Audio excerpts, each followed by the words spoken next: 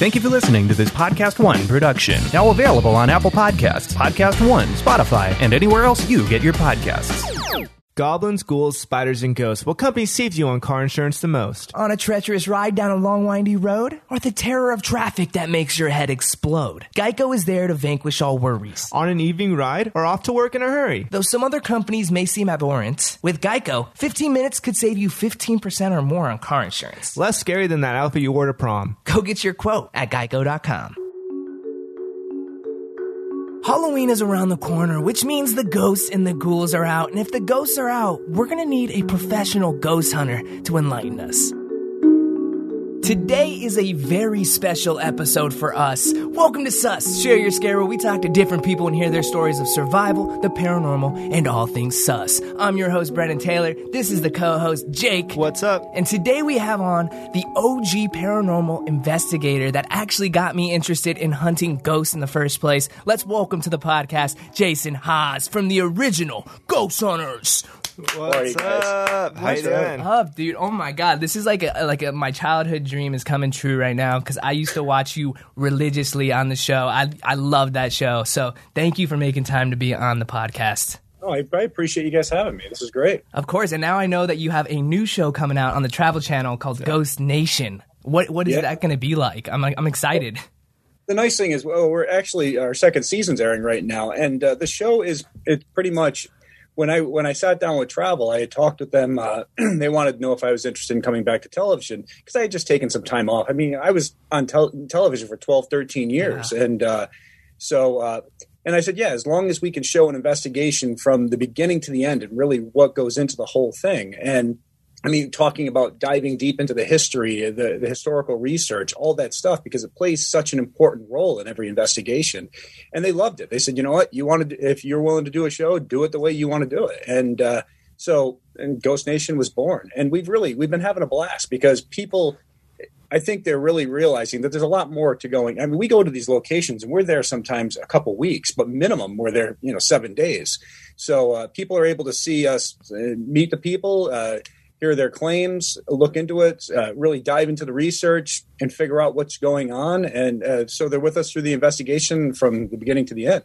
That sounds awesome. So if you guys don't know, it's called Ghost Nation. It's on the Travel Channel. So make sure to check that out. But let's backtrack a little bit. Let's go back to your roots. How did this all start? How did you get interested in the paranormal? Well, I wasn't really interested in the paranormal until I was about 19, 20, where I had my own experience. And to be honest, it was one of those things where I saw something and I had never thought really much about ghosts or hauntings because it wasn't anything I ever saw. So I never really had any belief in it.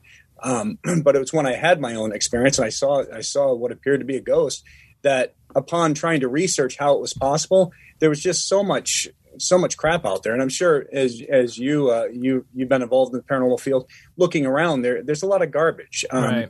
Everybody's willing to call something a ghost, a haunting, without ever looking into the real explanation. Exactly. And that's just not how I ever saw it. I was one of those people where I like the hands-on. I like to figure it out for myself. So I decided to start looking into how these things were possible. And from there, TAPS was born, and TAPS became the top paranormal website in the world. Last year alone, I believe it received about 90 million visitors. Wow. And I helped out on a ton of television shows behind the scenes. I was asked to do TV numerous times, kept on saying no because I just didn't want to be on TV. I didn't understand. I didn't really think anybody'd find it interesting. I mean, I've got a bunch of guys and girls walking around in the dark at night. Right.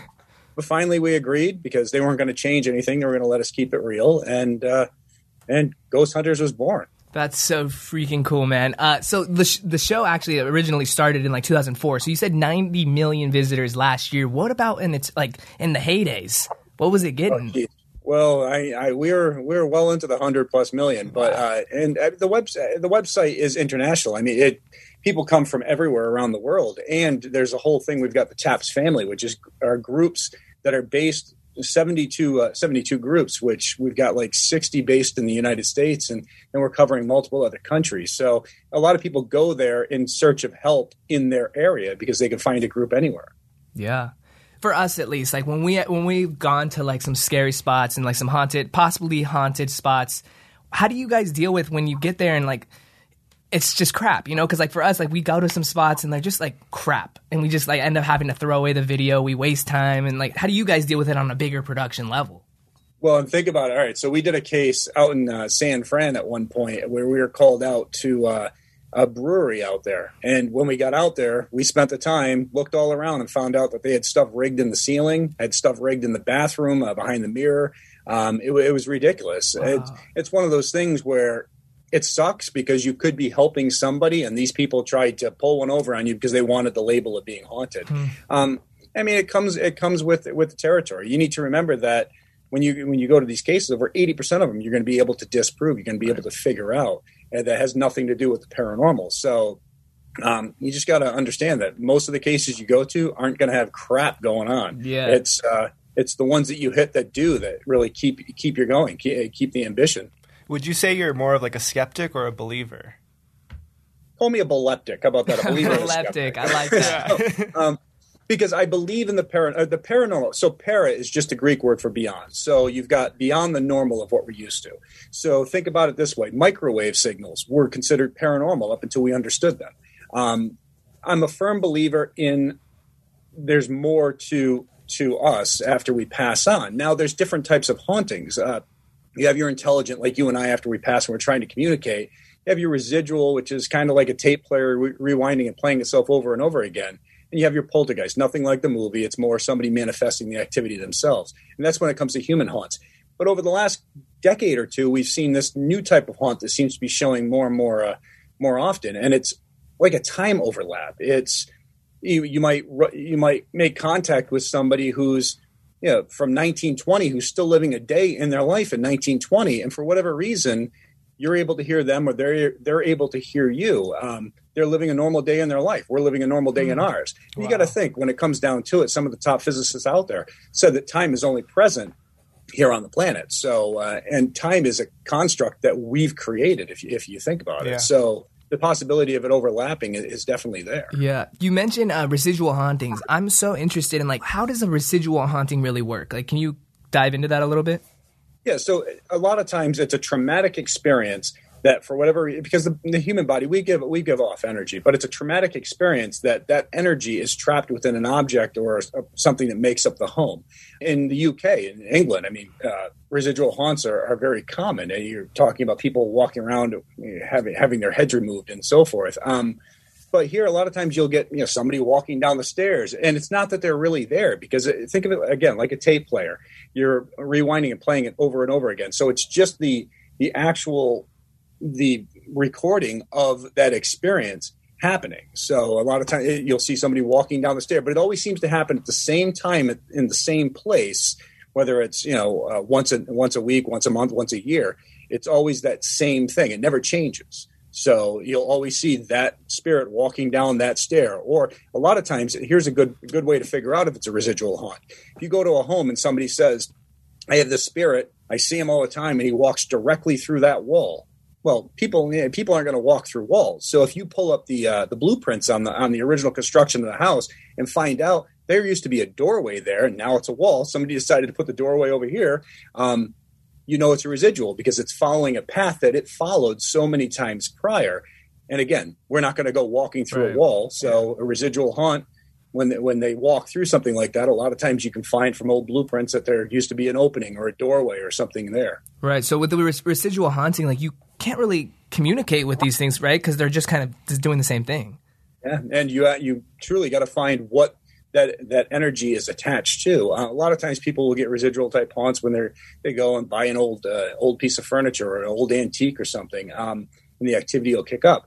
When you remove the object from the house, the problem stops. Wow. So yeah, it's one of the most interesting hauntings out there. Think about it. But then again, you could spend forever trying to figure out what the energy is attached to. It could be attached to an object in the house. It could be attached to a rock in the foundation of the house. So who knows? Right. And I'm really into, like, saging and, like, really cleansing my energy before and after leaving these spots that I'm in.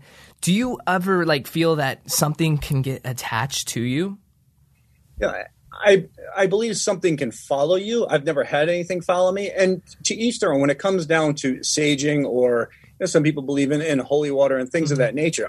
I've been the type of person who I never want to go in somewhere with something that if it's taken away from me, I feel vulnerable. Because you got to remember, we do a lot of cases. People only see one part of TAPS and what we do. But we handle cases for law enforcement, for religious organizations. We get sent in to write up preliminary reports on so-called possessions, demonic-type hauntings, which 99.9% of the possessions have nothing to do with paranormal. And it's honestly over-medicated, under-medicated, self-medicated, over-religious. You'll never see somebody become possessed who's not very religious. So do the math on that one. Yeah, and have you seen someone possessed?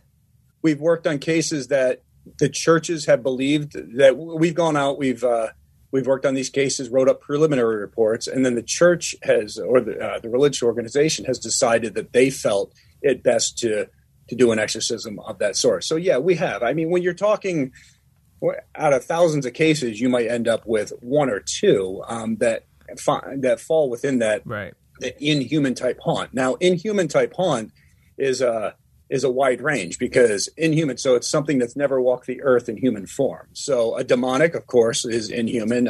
Incubus, succubus, which are known as sexual predators, but also angelics would fall under inhuman haunt. Elemental type activity, little nature spirits that people talk about, those would fall under inhuman type haunt. So it's not always a negative type thing.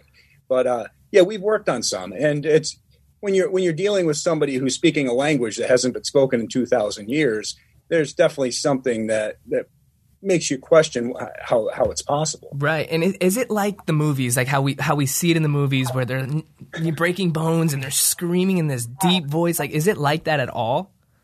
No, I've never seen anybody break bones. I've seen people do weird contortions with their bodies. I've seen people speak in tongue or speak things that, again, languages that haven't been spoken in centuries. But it's also just people knowing things that there's no way for them to know. I worked on a case with John Zaffis, who's an old friend of mine, who he did Haunted Collector for a while. And John and I were on a case in Maine, and we were there, and it was supposedly a demonic type haunting case. Well, we didn't see any signs of it until we got ready to leave. And the lady, now there was a blizzard going on outside. It was horrible. But and the lady turned to us, and I've never seen it. Honestly, it creeped the hell out of me. But she just turned to us and started talking about a car that had flipped over down the road on the hood. And we're just like, whatever. We're getting out of there. Get in the car, start driving down the road, take a corner, drive about half a mile down. What is there? There's a car that's flipped over on the hood and on its roof. And these, how would she have known that? There was no radios on. There were nothing on. She was with us the whole time. So things like that. So you need to, you need to look for the clues that throw it out there. Now, I'm not going to sit there and say that it's definitely a demonic type haunt or that one religion works better than the others, because I've worked with everybody from Jewish individuals to Catholic to Mormon, and it really, when they come in and they're doing their preaching, it's the belief that they have in what they're saying that seems to empower them enough to make these things leave. That's insane. And then, I'm sorry, we're going to backtrack a little, but you mentioned thinking of a plant. Succubus. They're known as sexual predators. They're, used to be talked about, since the Roman days of holding down weary travelers and doing things to them in the woods and so forth. Yeah, because I remember when I was doing some research on like the Perron family from the Conjuring house. Parent family, yeah. And they're good friends of mine. Yeah, and they mentioned something like that early on, too, that happened to the little girls at the house. So are those common? And how does that form? Is it like just they were a bad person in real life and then when they died, they just continued being bad? Or like, how does that? Well, no, the incubus and succubus fall under inhuman type haunts. So according to belief system, they're things that have never walked the earth in human form. Now, when you're talking about, a spirit, if somebody's a miserable or just a horrible person in life, when they pass on, they can be that horrible person there too. But you also need to take in consideration that if somebody's walking around for 100 years and trying to make contact, or however long they're walking around, might not feel like 100 years to them. However long they're walking around, they're trying to make contact and nobody's acknowledging their existence. They're going to get more and more agitated over time. And a lot of people will experience a thing. They'll sit there and say, well, it slapped me. Yeah. This thing slapped me. And yeah, a lot of times it is. If they're sitting there poking at you and you're not acknowledging, they're trying to move small objects and not acknowledging, and finally they swing hard and that's the time you feel it. Well, was it malicious intent or was it just finally that you were able to acknowledge that they're there? So you got to take everything that happens with a grain of salt and really try to understand.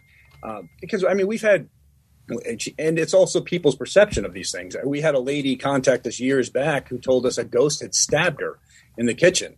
So we go there. I mean, she's sending me pictures of knife wounds and everything. It's like, oh, my God, this thing stabbed her. So we rush out there. Well, come to find out, what happened was she came around the corner, saw somebody she didn't know standing there, which was a spirit, she believes. She jumped back, hit her fridge. On top of her fridge, she kept her butcher block knife thing, and that fell over. One came out, came down, and caught her in the shoulder. But the way she viewed it is that she was stabbed because of the ghost. Well, you were stabbed because of unfortunate circumstances, but it had nothing to do with the ghost. So it's always people's perception of things. Yeah, and when you let them know something like that, like, or when you like really put it into perspective and let it know that maybe that's how it happened, and you try to debunk things, how do the people usually take it? Are they usually like accepting of it, or is it more like a battle? Well, some people are great, and some people end up really very much disliking me. But you know what? The bottom line is I'm one of the – some people think I'm abrasive, but I'm not. I'm just one of the most straightforward people you'll ever meet. And I'm going to tell you the truth. Whether you're going to like me or not, I want you – if you're going to hate me for my honesty. And that's mainly it. So I'm going to tell you what we found, what we see, the way we see it. From there, you can draw your own conclusion. And I'm not going to push you one way or another. But either you're going to like me when I leave the house or you're going to dislike me. Either way, you called me in and I'm here to solve the problem to the best of our abilities. How do you banish high rates on car insurance? You switch to Geico during Geicoween. October is their favorite time of year, and the folks over at Geico have been working even harder to cast out high rates and craft just the right policy for you and your family. Switching to Geico isn't so scary, especially when they can brew up some spellbinding savings just for you. So get a quote today at geico.com and see just how much you could save. No high of Newt needed. Happy Geicoween, everyone.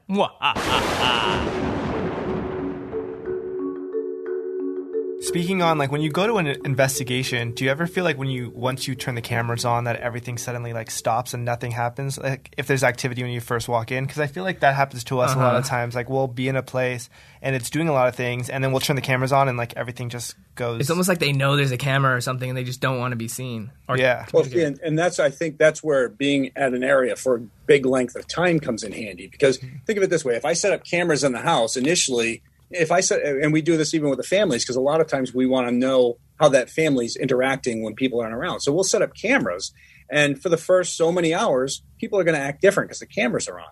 But over time, they're going to revert back to their original self. They're going to forget. They're going to start, saying things that they would say when the cameras weren't there. And so when we're setting up cameras and we're letting them roll for a week, 2 weeks at a time, I mean, things tend to forget that the cameras are rolling and just start living their normal life again. Yeah. Makes sense. Yeah, that's crazy. So it's all about time. It's all about, the camera's rolling 24/7. Eventually people start to show who they are, and that's going to come down to spirit activity as well. If they're purposely trying to avoid the cameras or do things that avoid the cameras, great, but over a week or two, they're going to screw up here and there, and they're going to do something on camera. Yeah, that's definitely true. What was like the main goal initially when you first started, like, being interested? I know you got interested because something happened to you, but after that, like, what was the goal? Well, the goal was to, honestly, initially, it's funny because a lot of people hated us initially because our thing was we came out and we just wanted to keep it real. We wanted to call BS on a lot of the stuff that was out there. So we started looking at orbs. And it's like, well, wait a minute, I can create orbs just by slapping a pillow and taking pictures in the dark. It's nothing ghostly. Or take a picture outside and do that, and bugs flying by, or put a camera strap too close to the lens. So we called BS on it. We posted all that stuff. And people initially, we got some serious backlash. Yeah. But then people started realizing, wait a minute, these guys are onto something, and started really listening to us on that stuff. And I think a lot of the initial thing was we were trying to understand how these things were, how actual paranormal activity was possible, but there was so much BS out there that we had to try to punch a hole through that to get to where we wanted to be. And so that our initial goal was just honesty and just showing people that not everything's a ghost, and not everything is paranormal, and just look a little harder for the explanation. I mean, we've dealt with cases where somebody was having lights flicking on and off in their house, and and of course terrified that it was paranormal, because they'd be sitting in the kitchen and start talking, and he's like, okay, but there were a bunch of chipmunks that actually were living in between the walls, and they kept on hitting the wire system. So, and when people are talking in the kitchen, these things are flipping out because they're hearing voices right near them. They're hitting the wires. So there's so many different possibilities of what these things, what's truly going on. Obviously, you guys, you did really well. You were on for 11 seasons at the time. What was like the prime time? Like, what was that like for you and the rest of the team? Like, just being out and about. What was that like? Did everyone recognize you, or what was it? Because I know the show was huge. Like, I watched it, all my friends watched it, so I can only imagine. I mean, at one point, it was us and MythBusters. We were the highest rated cable shows out there. Wow.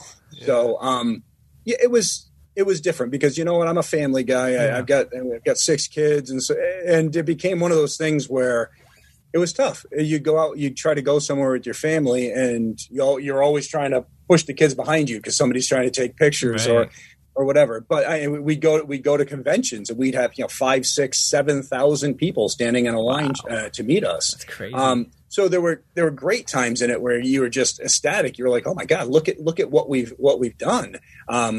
But there were also times that you're just like, you know what? I just want to disappear and try going to Disney. I took the kids one year. We went to Disney. We went to the Haunted Mansion. Oh, that was a hell of a mistake. Everybody and their brother knew me that was in that line. But honestly, it's been phenomenal to see the paranormal get pushed into the forefront and looked at differently, where people they mock it, they make fun of it. And now people can openly talk to one another about it and not feel so silly anymore. And I think that's the most important, is that we've really brought it to the forefront. Yeah, no, you definitely did. I feel like you guys are like the founding fathers of the paranormal world. Well, making me sound old. Not at all, man. You inspired a lot of people to, get into stuff like this. Definitely. So watching your show, I know like all the B-roll shots, all the the scary long wide shots. I understand that has to be in there to drive the audience and drive the show and keep it interesting as a viewer to watch that. But is it ever weird or to not necessarily fake, but make a scary have someone do a scary face in the camera for those B-roll shots that end up being cut into the show? I get that it drives the show, but I always find it weird now watching. I'm being well, there's really not going to be a headless body in the closet that you guys are showing on the show. You know what I mean? Well, when we did Ghost Hunters, the nice thing about it was we'd go in, we'd do our thing, we'd leave, and then the production company would get their B-rolls and so forth. So we never had to worry. So I never had to worry about that. I never had to worry because I didn't want them in the place prior because I didn't want to worry about contamination issues. Yeah. So after I'm done, after I've helped out, you guys need to get your shots fine. When it comes down to Ghost Nation, it's the same setup where we'll go in, we'll do what we want, what we need to do, and when we leave, they'll sit down, they'll do recreations. And the big thing about recreations is they want people to understand, all right, this homeowner experienced this. So they want the visual of showing what the homeowner experienced. But that's all done after we're long. Yeah, that makes sense. And the nice thing with that is, again, we don't have to worry about people being in there prior. Mm-hmm. We don't have to worry about the contamination issues and stuff like that. And we're there to help. And then if they got to get the extra footage, fine. But let us do what we got to do first. Stay out of our way. And the nice thing is, if you ever see us, you'll see it's not set up. I mean, we come in. The only time something might be set up is, hey, we're going to meet the client. So they'll set their cameras up. Mm-hmm. And so when we walk in, they're ready to record it because we want to sit down and we want the client to tell us on camera what they're experiencing so the viewer can understand that. But after that, I mean, the cameras, they follow us around. And I always told them from day one, you can ask any of my guys, you know what, roll camera. If you miss the shot, then you're explaining to LA that you screwed up. We're not doing it again. This is real, and it's all about keeping it real. Exactly. That's exactly what I tell my brother because he films all my videos for me, and sometimes he misses the shot, and I'm like, all right, you're docked for this week's pay. I mean, you can't, and I've been to other shows or other things where people are filming and watch things, and they're like, oh, can you say that again? Yeah. And the people say it again. No, how can you? It's tough because if I said something sincere to somebody and you didn't catch it and you want me to say it sincere again, it lost its emotion. It lost 100%. That connection. It lost that sincerity because I said it the initial time, the way I said it, how I said it was the way I felt. Now, for me to try to say that again that same way, it's just not going to be there. Oh, for sure. And with your new show, Ghost Nation, like how much say do you have when it comes to like locations and places? Is it all of them? 100%. 100%, Wow. really? 100%. I'm not there to film. So if the whole idea was, if we're going to do a show, then the camera's going to follow us around. They're going to, if we have a case we want to do, we're going to go do that case. The cameras come or they don't. It doesn't matter to us. So we're going to do it. So we have 100% say on where we're going, who we're helping, and it's all about that. And I have to be honest, Travel Channel has been phenomenal to deal with. They really have, where they're just like, guys, do what you're going to do. Just, and have fun. Enjoy yourself doing it. And they've allowed us that total freedom. Which is, it's uncommon for most networks to be like that. But I think they understood that if we're coming back, this was how we were going to come back. If, say, they didn't want to come with you, would you guys still go and like film it, or would you just go out and do it? We just do it without the cameras. So, because TAPS existed long prior to the show, and it existed long after. When I walked away, when I said, you know what, I can't, because they wanted a couple more years and everything, I couldn't do it. I needed some time off. Yeah. And my youngest kids were at that. My twins were born, and I started filming Ghost Hunters 4 days after they were born. Wow. All right. So they're 16, getting ready to turn 17 now. So it was just one of those things. I needed time. Yeah. And so just walked away. But even though we walked away, we still investigated. We just did it without cameras. I mean, TAPS still was on investigations all the time. The TAPS family is still all over the world. We still had TAPS family reunions, which is all the members of the group meet up once a year in one location, anywhere from 200 to 600 of us, Wow.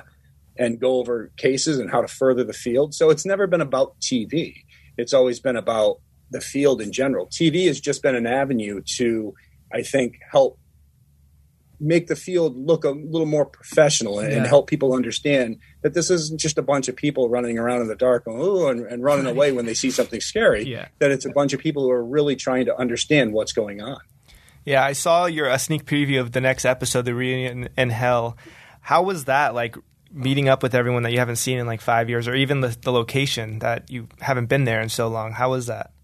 Honestly, Adam and Amy, they're like family to us. They are. And Amy was with me for years. Even prior to her being on Ghost Hunters with me, I had her helping to produce a radio show I used to do that was local, that aired on a bunch of channels out here.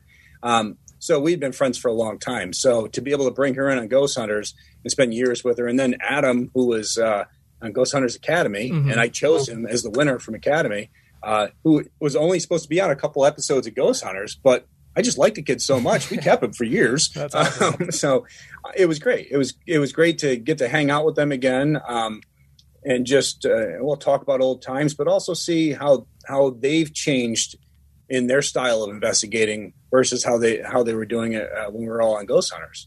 And they've really blossomed. I mean, those two are just wonderful people, and they're family to me. Yeah, that's beautiful. I read somewhere that you were doing the ghost hunting show, and Grant Wilson actually told you he would help you with your website or something, and that's how he got involved?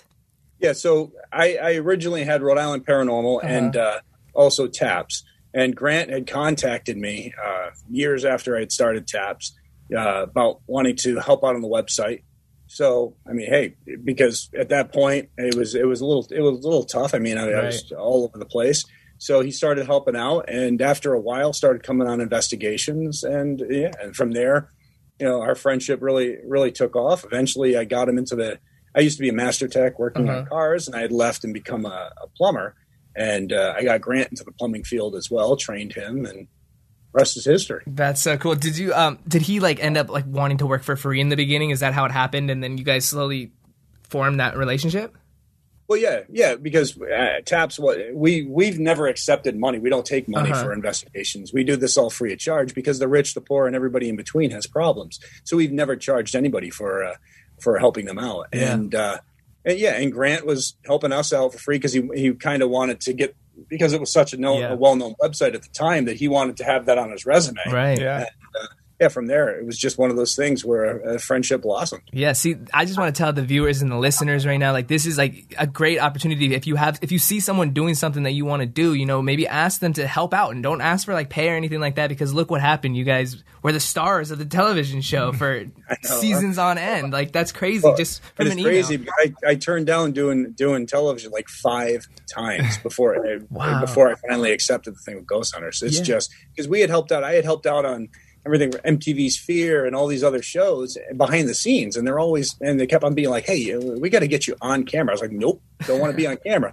So kept on turning it down. I literally turned down doing shows 5 times before I finally Craig Pelagian, the owner of Pilgrim Films, great guy, had sat me down at one point and goes, here's the deal. He goes, you're going to do it or somebody else is going to, and how are they going to represent the field? Right. And, it was true. It was one of those wake-up calls where I was like, because if somebody gets in there and they're going to make this a whole mockery, and it's going to kill everything that we're trying to accomplish. Yeah. Hey, timing is everything. Maybe it was the perfect time, because look what happened with the show. So, I have a really weird question to ask. I'm going to ask it. So, if being an investigator, if you had a time machine and you can go back to like see something actually happening, where would you go? Like, why?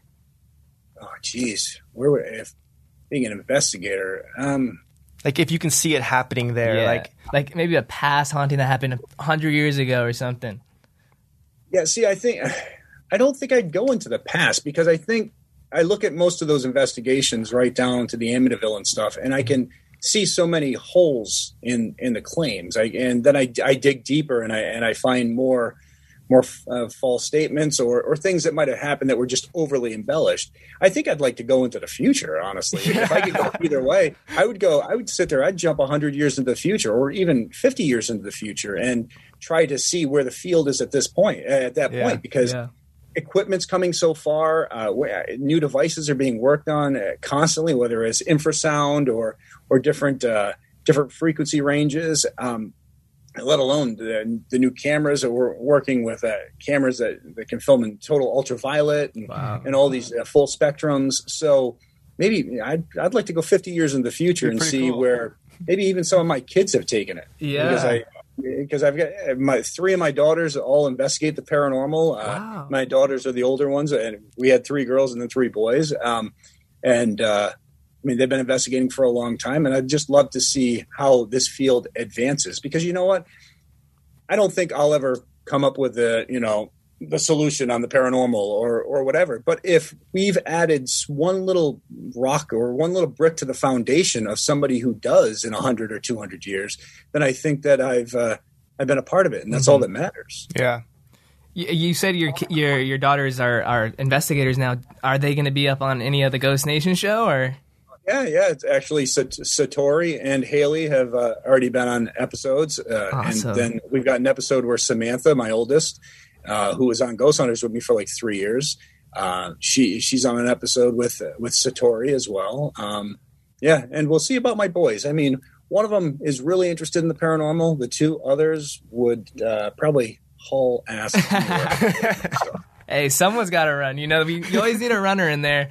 But hey, if you ever want 2 YouTubers on, we're here. We're here. Well, where are you guys out of? We're in Los Angeles, California. Oh, so if I come out that way, absolutely. Let's get past this whole COVID thing. But let's do it. I'd love to have you guys out there, man. Awesome. That'd be so fun. You know what's really scary? What? Seeing just how much you could have been saving on car insurance by switching to Geico? It's almost as scary as that homemade elf costume your mom made you wear in junior high school. No, Geico can't erase the memory of you tripping down the hallway in oversized pointy shoes, but they could save you 15% or more on car insurance. Stop waking up at night in a cold sweat wondering what happened to that green onesie. Just switch to Geico and save. 15 minutes could save you 15% or more on car insurance.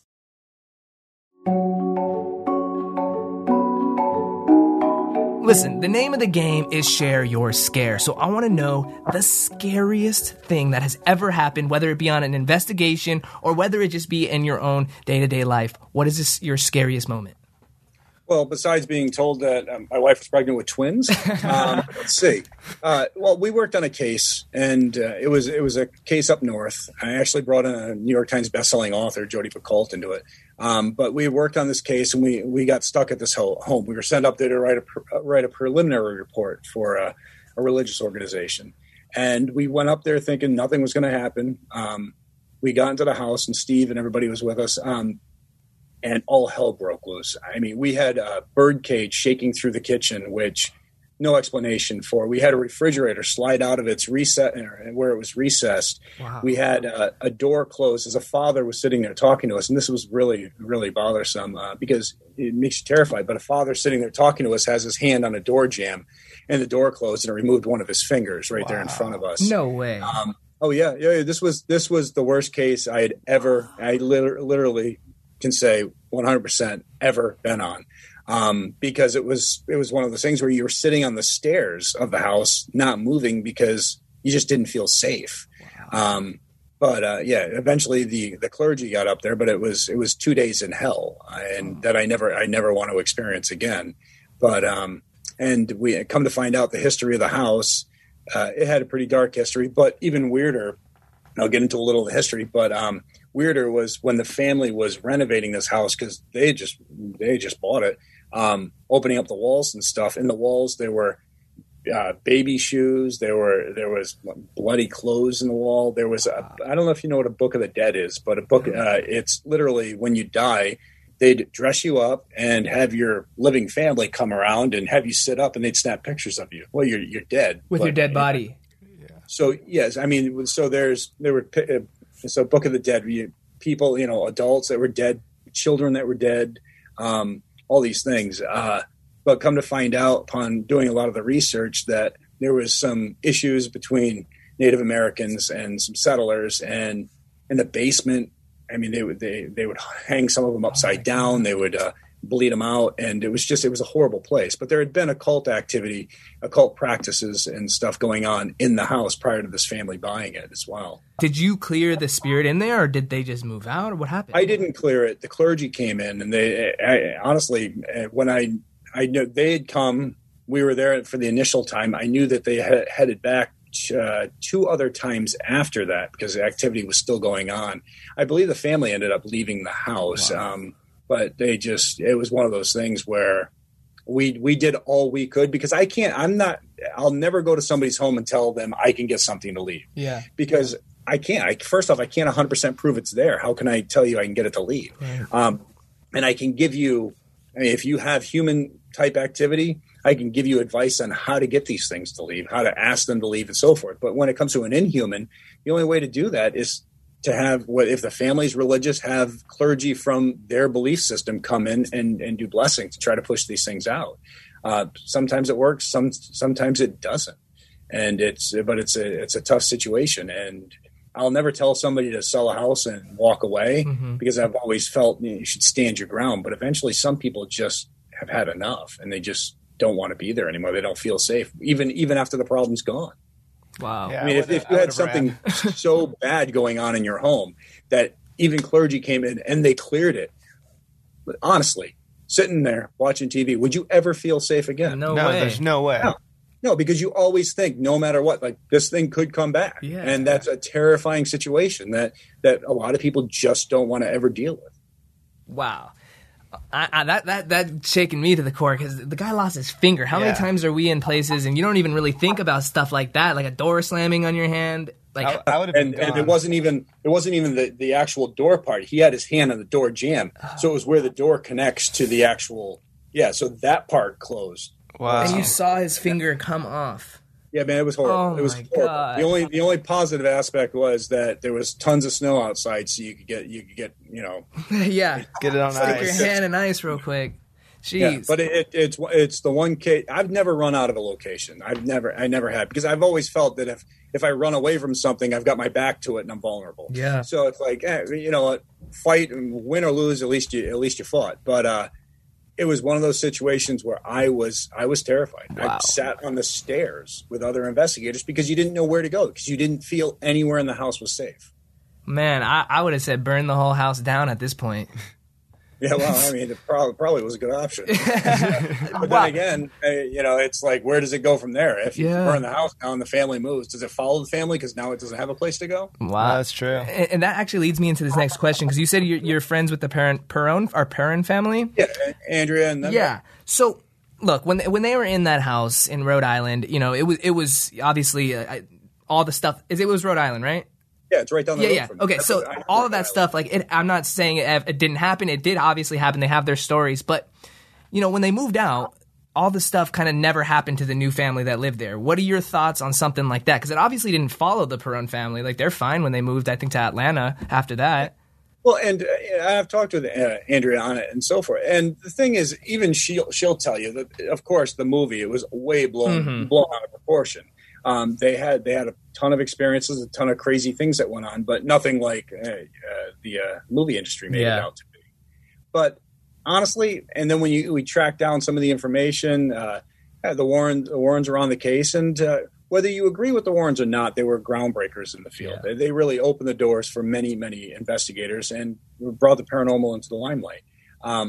But there was a bunch of information on the house and names that were brought up, which really had no connection.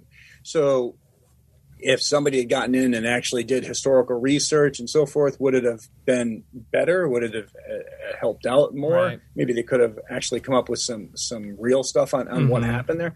Absolutely. Maybe they would have been able to put a name to it, make contact, some sort of contact. But the Perron family went through a lot of hell. Yeah, it seems like that. Wow. I'm just happy that they're in a much better place now. Yeah, most definitely. Because when I was doing research on that case, I was just interested in it. And I was like, damn, like, I don't know how they lasted so long in that house. Because I investigated the place. You did? Geez, I did. It was on an episode of Ghost Hunters that we did. Yeah, and it was like second season or third season.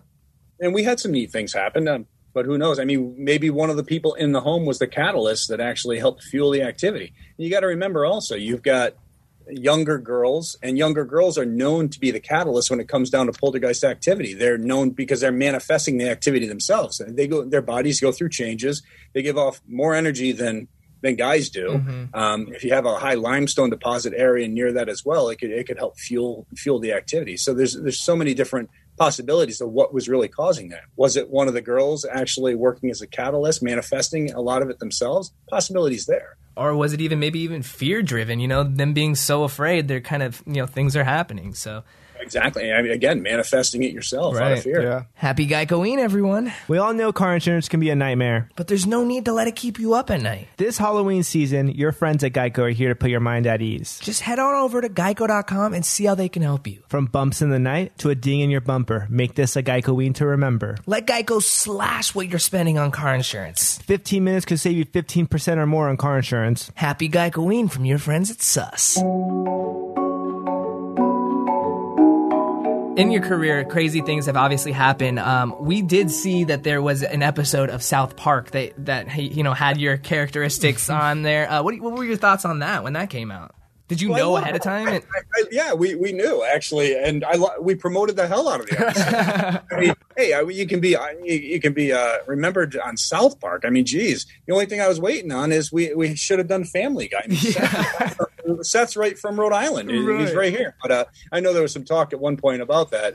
We just never went forward with it. But honestly, it's one of those things where South Park pokes fun at everybody. Yeah, and it's kind of like a badge of honor. Right. We sat there and actually watched the show when it aired and tweeted the hell out of it. And, so that's awesome. I mean, yeah. Why?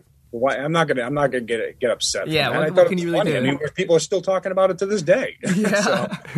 I mean, that's like an honor in itself. Just getting your own little South Park character. It really is. I would have made toys and sold them on the TAPS website. You milk it. Yeah, I loved it. Honestly, I looked at it like it was a badge of honor. I mean, we were making such a difference and making so much noise out there in the world that they looked at us and they were like, hey, we got to do something on these guys. Come on. So it was great. Hey, I'm not the one who crapped my pants. Grant was. Yeah, that's so funny. Look, this might be a little bit personal, so you don't have to answer if you don't want to. But I'm gonna say Ghost Hunters was kind of like, in a way, a reality show, right? It is a reality. It's a reality show. The cameras just follow us around. So, was there at the time like a lot of money being involved? Because obviously you didn't get paid for the investigations, but you get paid for being on TV. I grew up as an actor, so I know what that's like. Was there honestly, I would never deny that because bottom line is the companies, they're all making money off of advertisers. Yeah. If I was working if I was on TV for free and they're making tons of money off of me, I'd be an idiot. Well, at least you're smart there. That's especially when I was on the road, 5, 6, 7 days out of the week, and I'm a plumber in New England. Plumbers in New England, we do rather well. So if I'm not here making money as a plumber and I'm on the road living in a hotel, I mean, come on, I got to make my money somehow. Most definitely. You said you're a couple weeks at a time, but like, how long were you away from your family at a time? It was the first season or two was tough because I'd be gone. Jesus, sometimes it'd be Monday. I would leave. I'd get home on Saturday, and then it was every couple weeks we'd have a week off. But I think by the time we got to like second, third season, I was able to adjust the calendar and the schedule because they knew I couldn't do this. I mean, my family is everything to me, and it got to the point where I would fly out on a Monday or sometimes Tuesday in the morning. I would fly back on Thursday or Friday.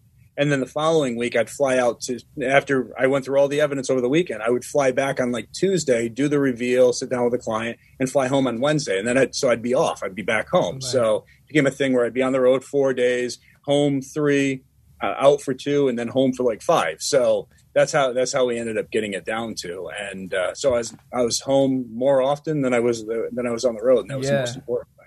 How do you balance like keeping that thrill of paranormal hunting when it's like you're kind of at this point now, like maybe let's talk about like 9th season, 10th season, when it's like crazy long and you've been doing it for so long and you're kind of like in a way forced to do it. Because I know for like me, YouTube, I've been doing YouTube for like 6 years, and at this point, like now it kind of feels more like a job than it was fun at the time. Did you ever feel like that? Honestly, I think there was in the beginning of Ghost Hunters. It was feeling like that for a while. I have to be honest, I haven't felt that on Ghost Nation because it's one of those things where, I'll fly out on this day, I'll fly back on that day, and I'm home. And if I feel like it's time for us to leave, nobody questions it. If I feel like we should stay, no one questions it. I can jump in a car and say, guys, I'm going home. I'll be back in 2-3 days. Mm-hmm. No one questions it. I mean, we're the executive producers. It's our show. Yeah. And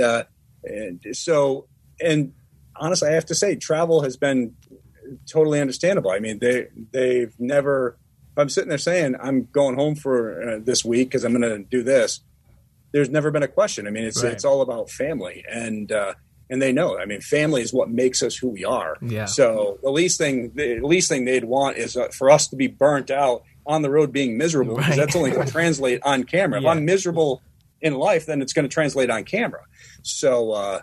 Yeah, I mean they've been phenomenal. And like I said, Ghost Hunters, we were able to get it where it was a doable schedule. Where honestly, when you broke it down, I was home, anywhere from 15 to 20 days out of the month, so that's not too nobody bad. was bothering me. Yeah. So, and Ghost Hunters, it was a shorter investigations, but it was we'd be here and then we'd be in the next state and we'd be in the next state.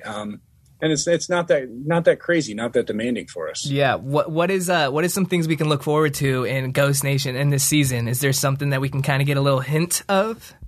Well, we've got some great episodes coming up. First off, of course, the one with Amy and Adam at the Seaview Terrace, phenomenal location. But we did a case not too long ago where it was mind blowing because we did the investigation. So we got there, we talked with the people, we were investigating. And one of the nights we got this name, which came across on a recorder that we didn't know about. And 2 days later into the investigation, doing research on the property, we found this guy's name. Oh, wow. And we were able to, wait a minute, he gave us his name 2 days ago. And we were able to try it. So, and then it was just a whirlwind of activity that happened. But you're going to see some phenomenal locations we were at. Of course, where we like doing a lot of residential cases, we had to do some commercial cases because it's COVID. I mean, we had to take it careful, and I don't want to go to somebody's home and endanger them and their family, or then come home and endanger mine. Of course. So we were able to do some bigger locations, which was a blast. Yeah. And I think people are really going to enjoy what they see, and just some of the evidence coming up. Yeah, looking forward to checking that out. We're definitely looking forward to that. That's, again, Ghost Nation. It's on the Travel Channel, and I'm gonna get that ready because I'm excited. I need to catch up. I missed the last season, but I'm gonna catch up. Yeah, Jason Hawes, thank you so much. We're almost out of time here. Do you have anything else that you would like to say on the podcast before we wrap this up? Well, I appreciate you guys having me, and I appreciate all the support. Without the fans of the show, we wouldn't have a show. they're the ones who've made the Ghost Hunters and Ghost Nation a success. And to them, we owe everything, and we greatly appreciate it. And thanks for, you guys. I mean, just taking the time out of your day to have me on the show and to discuss this stuff. And before we wrap this up, we got our sus caller of the week. This is Janae from Georgia. Let's roll it.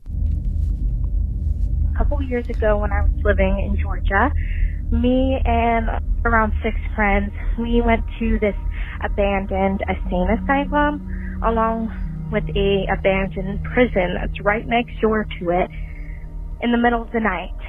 We were trespassing, but when we went in, we thought, okay, well, this is going to be super creepy. Really what was creepy was when we went into the jail, there was all the documents from the people who worked there, and we're just going over it, and a couple of my friends left, so it was just me and one other person, and we're going over these documents. And as we're reading them, one of the cell doors that were in the room we're in closed behind us, and it slammed. And so we ran out of there, and as we're walking down the hallway trying to find the rest of our friends, we did see a shadow following us, and we heard some footsteps because it was flooded. So you could hear the water splashing behind us. So we got out of there. Wow. What are your thoughts on that? Well, first off, definitely don't go into places that you're trespassing. Yeah, especially prisons. Yeah, but when you're going into a place, an asylum, you got to remember that a lot of the asylums also are for the criminally insane. Mm-hmm. So I helped out on MTV's Fear episode where we went to a hospital that was for that. And the things some of these people did to other individuals that they were in there with it's disturbing. I mean, we had one where they put the leg of a bed on somebody's head and jumped on it. Wow. So we had another where somebody was skinned alive so they wouldn't tell what somebody did to them in the shower. Oh my God. So you got to remember you're walking into a place that potentially has people who've passed who were criminally insane and are still insane. They're still there. You need to be careful. But also when something happens, a door slams behind you, I think taking off running is the worst choice, because first you're running in fear. You're running in the dark. You're running in fear. You have no idea where you're going. You have no there's really just no judgment in your decisions. So you need to take a second, just calm yourself down and just work through that. Like she was saying, I mean, they went running and then they were trying to find their friends. So it appears that they were lost. Definitely not a good choice. Right. You just got to gather your thoughts. You got to take that extra second, just breathe, calm down. Don't let fear get the best of you, and just safely remove yourself and others. That's advice from a true professional, guys.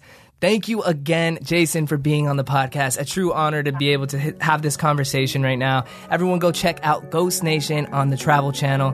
I'm definitely looking forward to it. You guys are awesome. Thank you so much for your time. Of course. Thank you. Take care. And everyone else, see you guys next time. Peace. Thanks for listening to Sus, Share Your Scare. Make sure to subscribe and check back every Wednesday for new episodes, and don't forget to tell your friends. Follow all of our social media links at shareyourscare.com. We're going to be doing tons of giveaways, but only for our most active fans. If you have a scare of your own that you want to share, leave us a voicemail. Our number is 626-275-8695. Or if you just want to shoot us an email, our email is shareyourscarepod@gmail.com, and that's spelled with a U-R. Until next Wednesday, stay sus.